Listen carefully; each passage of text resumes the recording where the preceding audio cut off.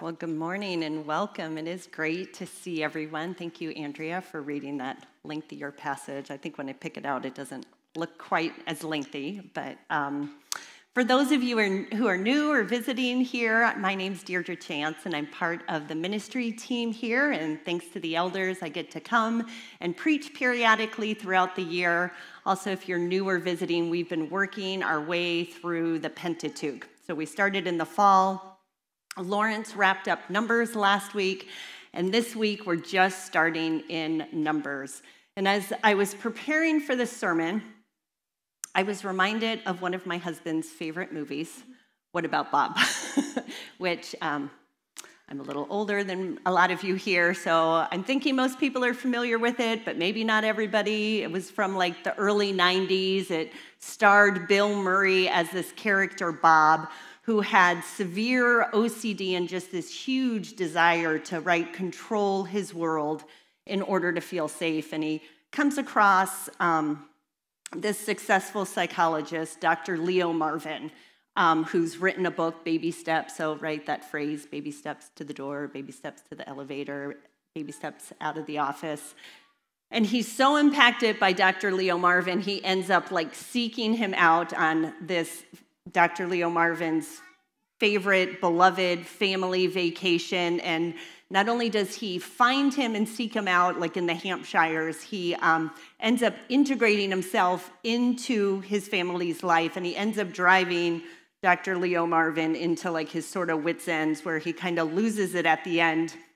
But what infuriates Dr. Leo Marvin so much is that Bob, this unstable man, is not only integrating himself into his vacation, into his family, but Bob is having a more positive impact on his family than the successful psychologist is having on his own family. So, it's this kind of spoof and comedy about control and order and what really is healthy and sane. And I was also thinking about just my own experience and continuum with order and orderly habits. And I think my experience is like most people, most Americans. When I was young, I did not want order. I did not want orderly habits. In fact, probably the only time I've written a paper where a teacher has highlighted, when I was in high school, I wrote this short essay on the benefits of having a disorderly room and how great that was. And that's only time in my career where something I've written has been highlighted. It was all on how disorder was good. That was how, when we're young, we want to live. And then at some point in my life, I had not one or two, but 5 small children, and order became a lifeline of survival so that the tiny humans would stay alive and not take over, or not get lost. I did lose one, but we found her, so yay, order. But today's scriptures, they're on order. They're on the orderly arrangement of Israel around the tabernacle. A little bit less comedic, but it's all about the nation of Israel. They're about to leave Mount Sinai and go into the promised land. And we've seen in the Pentateuch Israel going from being a family to an extended family to, by the time we open up the book of Exodus, they are a nation. And overall, they have been characterized by faithless grumbling, stubborn independence, this refusal to cry out to God for help, and just disobedience. However, there are 2 notable exceptions to Israel's faithless characterization. The first exception is in the book of Exodus after the idolatry of the golden calf, when they finally build the tabernacle. So there, they are not faithless. They are faithful and they do all that God has commanded. And then the only other exception to this faithless characterization of them is right here in the first chapters of Numbers, with the census and the orderly arrangement of the camp and the life of the camp, especially around the tabernacle. And so today's reading is from those first 4 chapters of Numbers, They recorded the census of Israel, all the ordering of both the Israelites and the non-Israelites, the duties and the tasks for the various tribes, and then the arrangement of the camp, how the tribes are to be arranged around that tabernacle. and then the consecration of the firstborns. And in chapter 2, that's really where it goes into detail about how the camp is to be arranged. So the tribes are supposed to be camped on each side of the tabernacle. 3 on the east side where the entrance is, notably the tribe of Judah, which Jesus Christ comes from. On the south, 3 more tribes. On the west, 3 more tribes. On the north, 3 tribes. And then the Levites are supposed to be circling around the tabernacle. So the Levites are in between the tabernacle and the other tribes. And scholars have noted parallels between the arrangement of the camp and the Garden of Eden. Both have entrances on the east side that are guarded by cherubim. So, of course, the Garden of Eden was the actual cherubim, and then in the tabernacle, it's the representation of the cherubim, which is to serve as a reminder to Israel, not only of Adam's first original sin, but all the continual sins from all the following sons of Adam. Both are stated to have God's presence, both the garden and the tabernacle, God's presence walking about in Genesis 3 and Leviticus 26. Both have some type of tree of life. So again, the garden has the actual tree of life, and then the tabernacle has the lampstand representing the tree of life. Both have the presence of gold and onyx, and both have this same Hebrew verb to describe both Adam's tasks in the garden and the Levites' tasks in the tabernacle. And then also in addition to this arrangement, census of the people, arrangement, duties, there's these directions for the consecration of the firstborn. And Israel was first directed to consecrate their firstborn way back in Exodus 13, right after the Passover, right after the angel of death swept through the land of Egypt and killed all the firstborn. Israel was directed to consecrate their firstborn, livestock through sacrifice, and their sons through redemption. And it was to remind Israel of their indebtedness to God, who delivered them from slavery and redeemed them by the killing of the firstborn in Egypt. Whoever hadn't painted the lamb's blood on the doorpost experienced death that first night. And if we think about that, Israel was only delivered and redeemed at the cost of the firstborn. And so the firstborn are consecrated to God. Deliverance and redemption had come at a very costly price. And so throughout Israel's history, they're to consecrate the firstborn to remember that price of redemption and that price of deliverance. Exodus 13:14 says, "And when in time your son asks you, 'What does this mean?' meaning the consecration of the firstborn, you shall say to him, 'By a strong hand the Lord brought us out of Egypt from the house of slavery. For when Pharaoh stubbornly refused to let us go, the Lord killed all the firstborn in the land of Egypt.'" So if we take a step back and we look at the overall picture from these first 4 chapters of Numbers, we see a picture of the orderly arrangement of the camp and life around the tabernacle. And it's this literal, tangible picture of God's presence and God's redemption and God's protection. And even other laws and commands support this by being in contrast, right? Other laws and commands point out that outside the camp is where uncleanliness is, where shame is. But inside the camp, that's where God's presence is. That's where God's redemption is. That's where God's protection is. But I think still, if you read through all of Numbers 1 through 4, and I encourage you to, you can really get into a lot of weight of details. And it's easy, I think, especially as modern readers, to read this and be like, okay, but really, why all this order about the arrangement of the camp? Why all this order about specific tasks? Why dictate where each tribe had to camp? I mean, really, if a family of Reuben wanted to camp next to Judah, couldn't they? Why all these specifics to order? And probably an easy, quick reaction would be, Well, obviously, order can be a tool, right? If you've ever had to organize or navigate large groups of people or even a handful of tiny humans, you understand and appreciate how useful order can be. And Israel at this point is a nation. Like if you look at the counts in Numbers, right? It's called Numbers because there's numbering of people.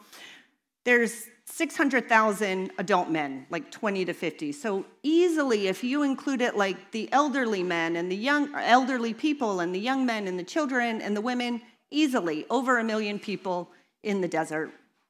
And so, right, wise governing authorities over time use order to help serve and protect and navigate and prepare against disasters. And so certainly the ordering of the people was a demonstration of God's continual grace and faithfulness to his people to protect and care for them. Normally, it seems like order has one of two effects on us, right? There's some of us who do not like order, or we don't take it seriously enough. Maybe order feels restrictive. Maybe other people have like kind of pushed order on us, maybe even in a tyrannical way, like damaging us, restricting us, controlling us, maybe for seemingly no good reason. And right now we just try to minimize it, avoid it, reduce it the best we can. Sometimes it's just not part of our personality. I've actually read scientific studies that have operationalized what they call the traits of consciousness and seen that there are quantifiers that which gravitate people to order and gravitate people away from order. So maybe it's just a natural personal disposition that some of us don't like order. We feel it stifles us creatively or individualistically.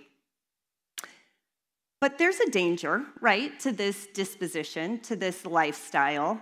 Like it can leave us more vulnerable and exposed to stressors and to sin. It can lead to increasingly unrestrained sin. But then there's others of us who maybe take order too seriously. Right? We can't imagine life without order. There's some new experience, and our go-to reaction is like, let's figure out a way to order it. We're like little efficiency engineers, and we just love to apply order and wield principles of order and see accomplishment and tidiness and efficiency put into place. But there's a danger, right, with this lifestyle too. We can take it so seriously, we can over-focus on these principles that order becomes our sense of hope. And we'll see signs that we're looking to order as a sense of hope, right? If order seems to unravel or displace, like we're having these strong emotional reactions, it like shakes us to our core. I've even seen people like start to question their faith when order isn't in place. We can also see signs that we're taking order too seriously when our relationships are damaged, right? When we're putting into action these principles of order and we forget that there's people on the receiving end of these principles. And the Israelites certainly proved at various times in their history that they were very good at applying order to their lives, right? They could be successful at putting in order. In fact, I just heard a report on NPR earlier this week about the devout, ultra-Orthodox Hasidic Jews that still live in Israel. They're not part of mainstream society. They're removed because they want to live ultra-Orthodox lives. And it was a report about how they can only use kosher smartphones, which I don't know that I fully understood, but it had something to do with their numbers can't be transferred. But it just demonstrates like how extreme we can live by principles of order. Order can become a source of hope. We can look to order as if it's our salvation. And of course, order is not our salvation. It was never Israel's salvation. Order is not the heart of the gospel. Jesus Christ, not orderliness, is the heart of the gospel. right? Jesus brought this new covenant and the kingdom of God now, right? And Jesus said in Luke 17 that the kingdom of God, it's not an observable kingdom that you can like point to and be like, oh, here it is, or oh, there it is. He said, rather, the kingdom of God is among us. It's within us. And the kingdom of God is also an already and not yet kingdom, right? Jesus already ushered in the kingdom of God, and we can live in it here and now, but we also wait for its fulfillment. It hasn't been fulfilled. Today, as we live in the kingdom of God, we still wait for its fulfillment, right? Like Revelations 21 talks about when the first earth and the first heaven, right, will pass away, and the new heaven and the new earth where God dwells fully with his people, where death and mourning and crying and pain will be done away with, and God himself will wipe away every tear from our eyes. Like we wait for that fulfillment of the kingdom of God, even as we're starting to experience it now.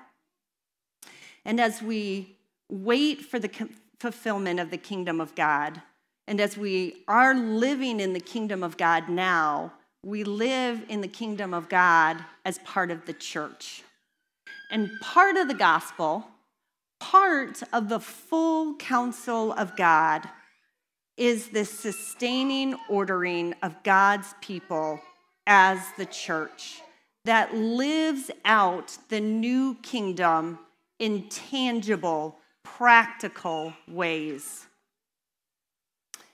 Similarly to how that orderly arrangement of the camp was a parallel to the Garden of Eden, where God and humans dwelt harmoniously, where sin was dealt with, and where redemption of humankind was bought at a price.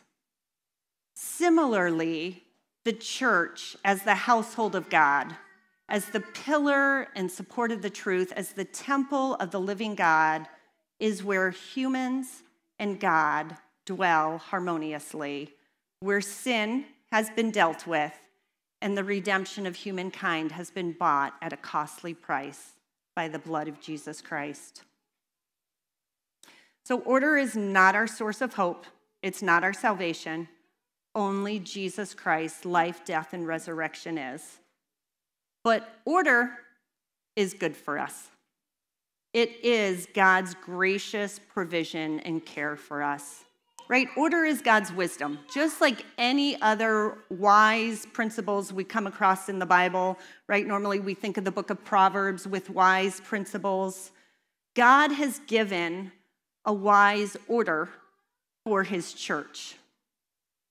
This ordering or plan of the church, as it's often called in the New Testament, is for churches to be established in local churches and then to be connected as networks through apostolic ministers, through apostolic ministries.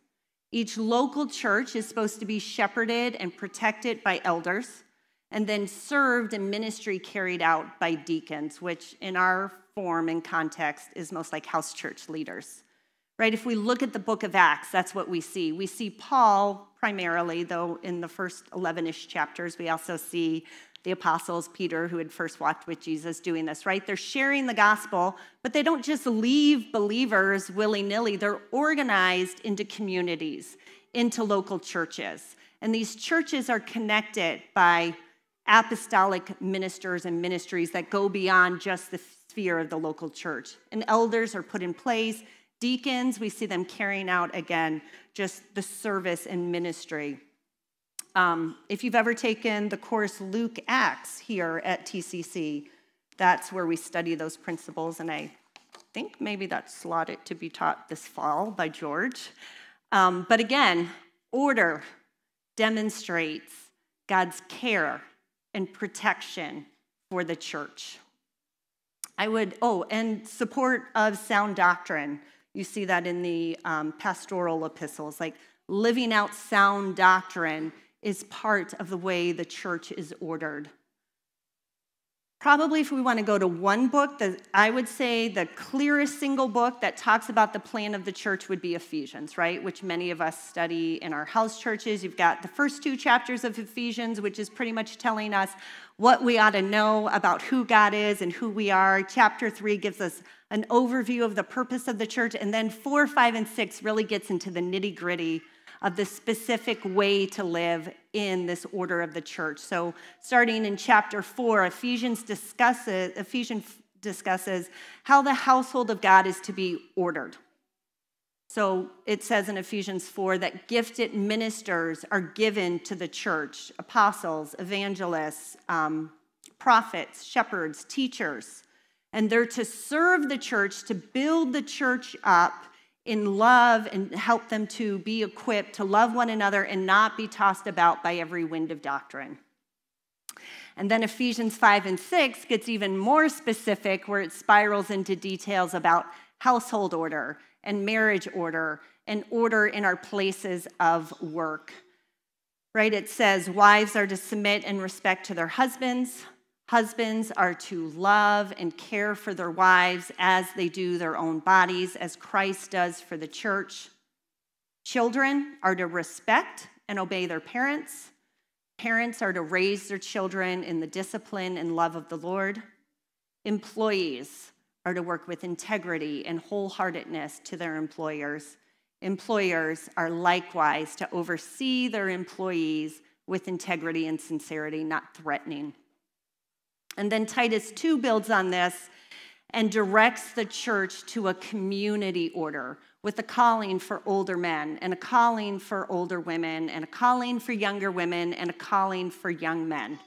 Older men, it says, are to be dignified and respectable, sound in their faith and love, right? Older men are to be in the community and be the stabilizing force as they're dignified and respected and sound in faith and sound in love. And then older women are to be similar, respectable, dignified, but then older women are also to come alongside young women, young moms, and help teach them to love their children and love their husbands.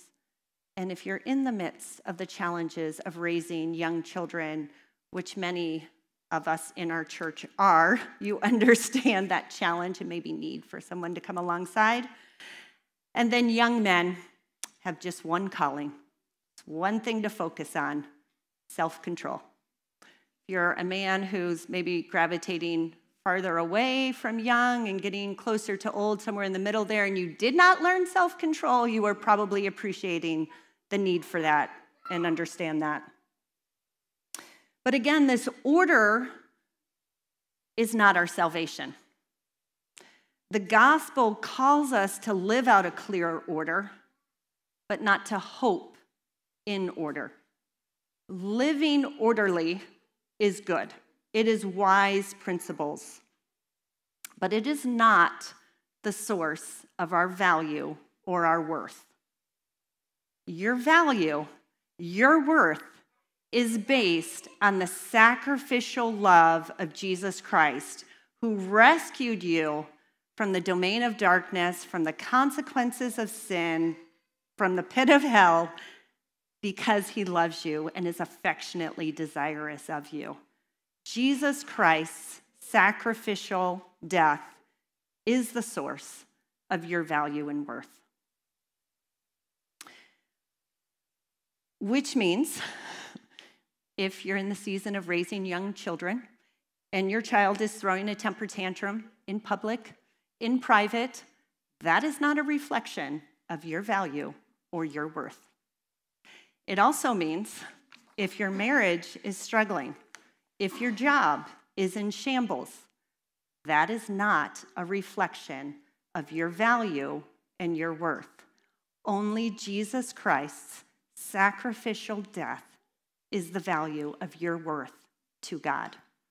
It also means if your marriage is admirable, if your children are well respected, if your job is successful, that is not a reflection of your value or worth.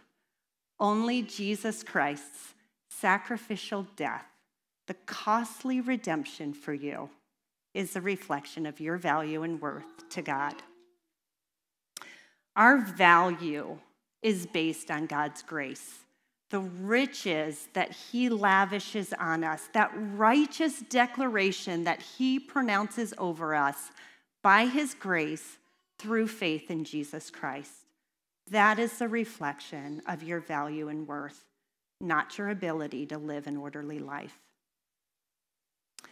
But because he loves you, because he loves us, he gives us wise, orderly principles to live by. He doesn't leave us unequipped or ignorant or orphans, right? He's not the type of dad that's like, hey, see you later, there's leftovers in the fridge. I think Mike Wilkerson uses that example in his book, Redemption. He is a God who cares and guides and gives us wise principles.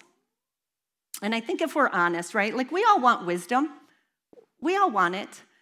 But folly and foolishness is just so much easier, right? Like Proverbs says, folly looks good.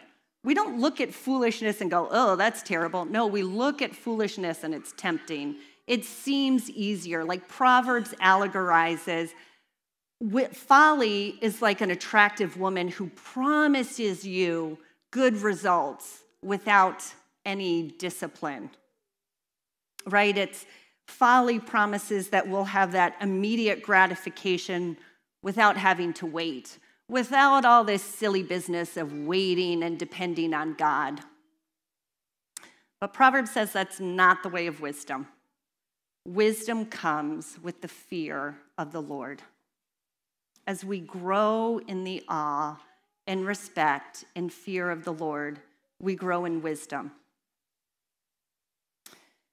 So in contrast, right, if we take these wise principles on order and we make them value statements, we make them reflections of our value and worth, then what's going to happen is if we're struggling to live them out, we're going to end up feeling worthless, so we're just going to throw them out to get away from that feeling of worthlessness. Where on the contrast, if we're really good at applying them, we'll end up elevating ourselves over others and be self-righteous and judgmental towards others. But if we can understand our value and worth based on Jesus Christ's sacrificial death, and then learn to apply these principles by the Spirit as a spiritual discipline, right? It's a form of worship. It takes the mundane of raising kids and learning to be a wife and a husband and a good employer or a good employee, and it turns it into worship.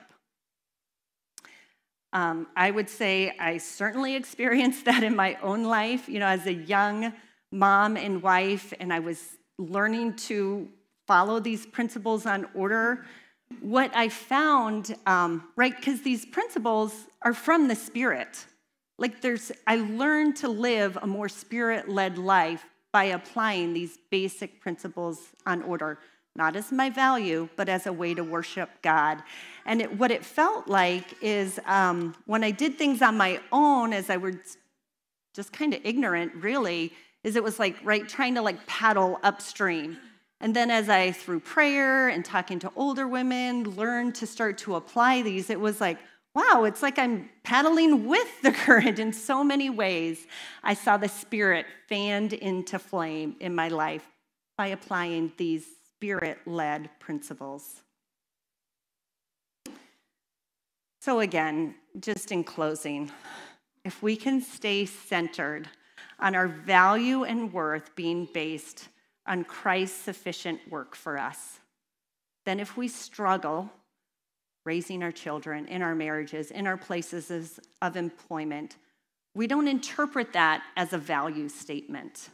And then we're in a better position, right? We're confident that we are the beloved. That is our identity. That is who we are. So we can view these struggles from a more grounded and wise place and just see, it's a struggle. I can talk to others. I can be transparent about this because my confidence comes from I am God's beloved, and that is based on grace by faith in Jesus Christ. So let me close our time in prayer. Heavenly Father, I do pray that you would deepen in each of us to know that who we are is your beloved.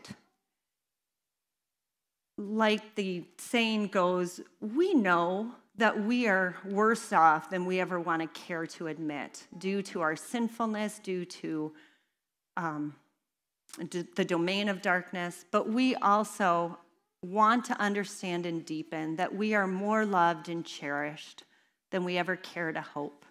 So I do pray, Lord, that we can be grounded in that, we can grow in that, we can deepen in that confidence.